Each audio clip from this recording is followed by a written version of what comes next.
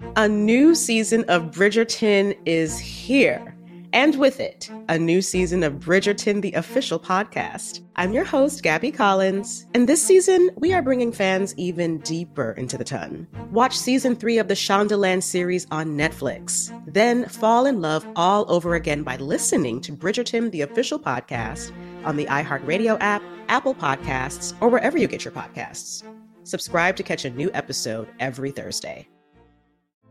Hey girlfriends, it's me, Carol Fisher, back with another season of the global #1 podcast, The Girlfriends. Last time, we investigated the murder of Gail Katz. This time, we're uncovering the identity of the woman who was buried in Gail's grave for a decade before she disappeared. Join me and the rest of the club as we tell her story. Listen to Season 2 of The Girlfriends, Our Lost Sister on the iHeartRadio app, Apple Podcasts, or wherever you get your podcasts. I'm Stephanie J. Block. And I'm Mary Lee Fairbanks. And we host Stages Podcast. Binge close to 100 episodes. Hear the inside stories from backstage and behind the scenes as we go beyond the resume and into the heart of creativity and what it really takes to be in the business of show business. Don't miss our chats with this season's Tony nominees. If you love theater and entertainment, you are going to love Stages Podcast. Subscribe to Stages Podcast wherever you listen to your podcasts and visit us at stagespodcast.net. Imagine you're a fly on the wall at a dinner between the mafia, the CIA, and the KGB. That's where my new podcast begins.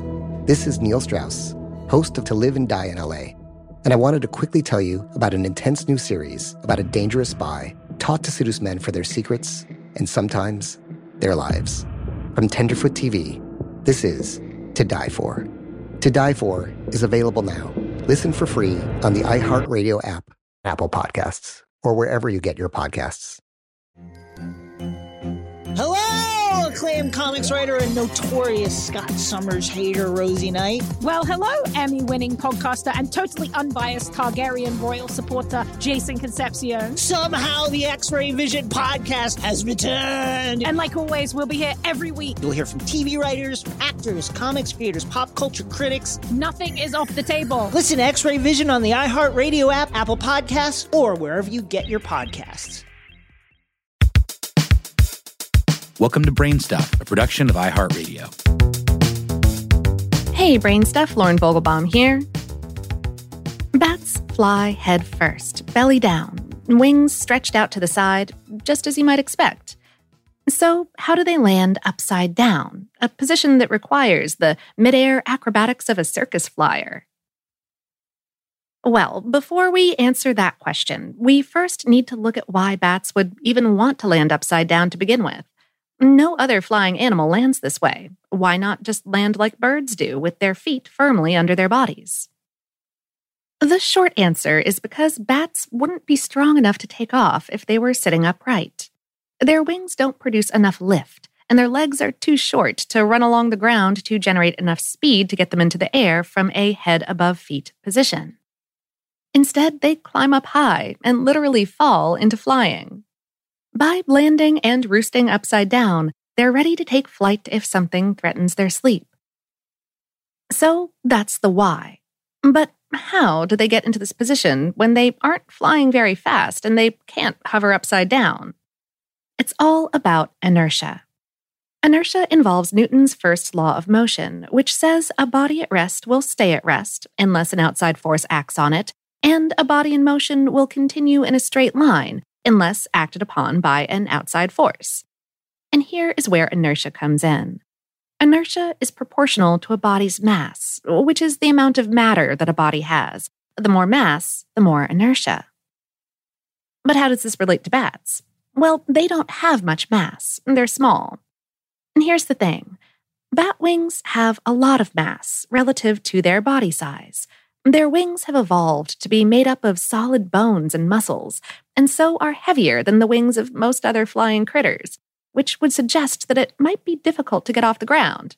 And it is. Remember, they fall into flight.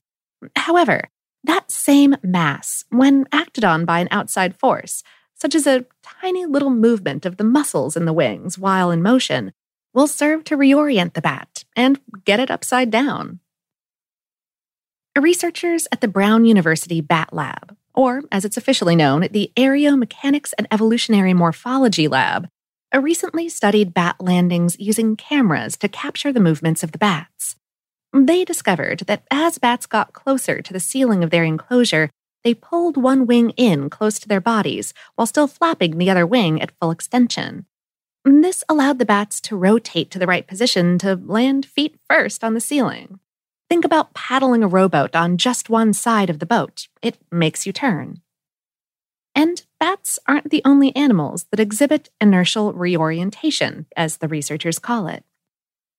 For the article this episode is based on, How Stuff Works spoke with study author and principal investigator Sharon Swartz. She said, "This kind of maneuvering is similar to the mechanism used by cats to reorient to land on their feet, but is also used in many other animals. Geckos move their big tails in this way to stabilize themselves during climbing and riding. Lemurs use this mechanism in their big jumps.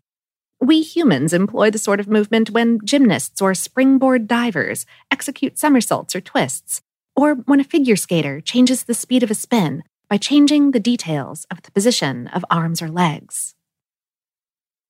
And speaking of humans, the United States Air Force helped fund this study because, Swartz said, quote, "Research into the aerodynamics, neural control, biomaterials, etc. of flying animals can give builders of small aerial vehicles rich material for their design ideas."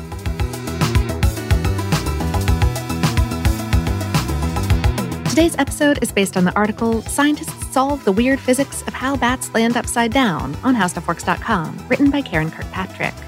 Brainstuff is a production of iHeartRadio in partnership with HowStuffWorks.com and is produced by Tyler Klang.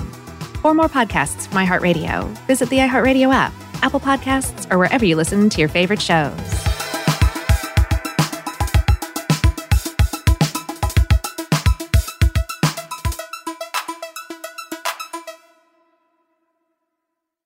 A new season of Bridgerton is here. And with it, a new season of Bridgerton, the official podcast. I'm your host, Gabby Collins, and this season, we are bringing fans even deeper into the ton. Watch season 3 of the Shondaland series on Netflix. Then fall in love all over again by listening to Bridgerton, the official podcast, on the iHeartRadio app, Apple Podcasts, or wherever you get your podcasts. Subscribe to catch a new episode every Thursday. Hey girlfriends, it's me, Carol Fisher, back with another season of the global #1 podcast, The Girlfriends.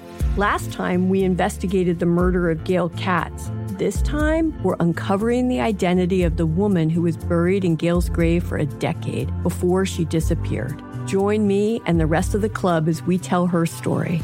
Listen to Season 2 of The Girlfriends, Our Lost Sister on the iHeartRadio app, Apple Podcasts, or wherever you get your podcasts.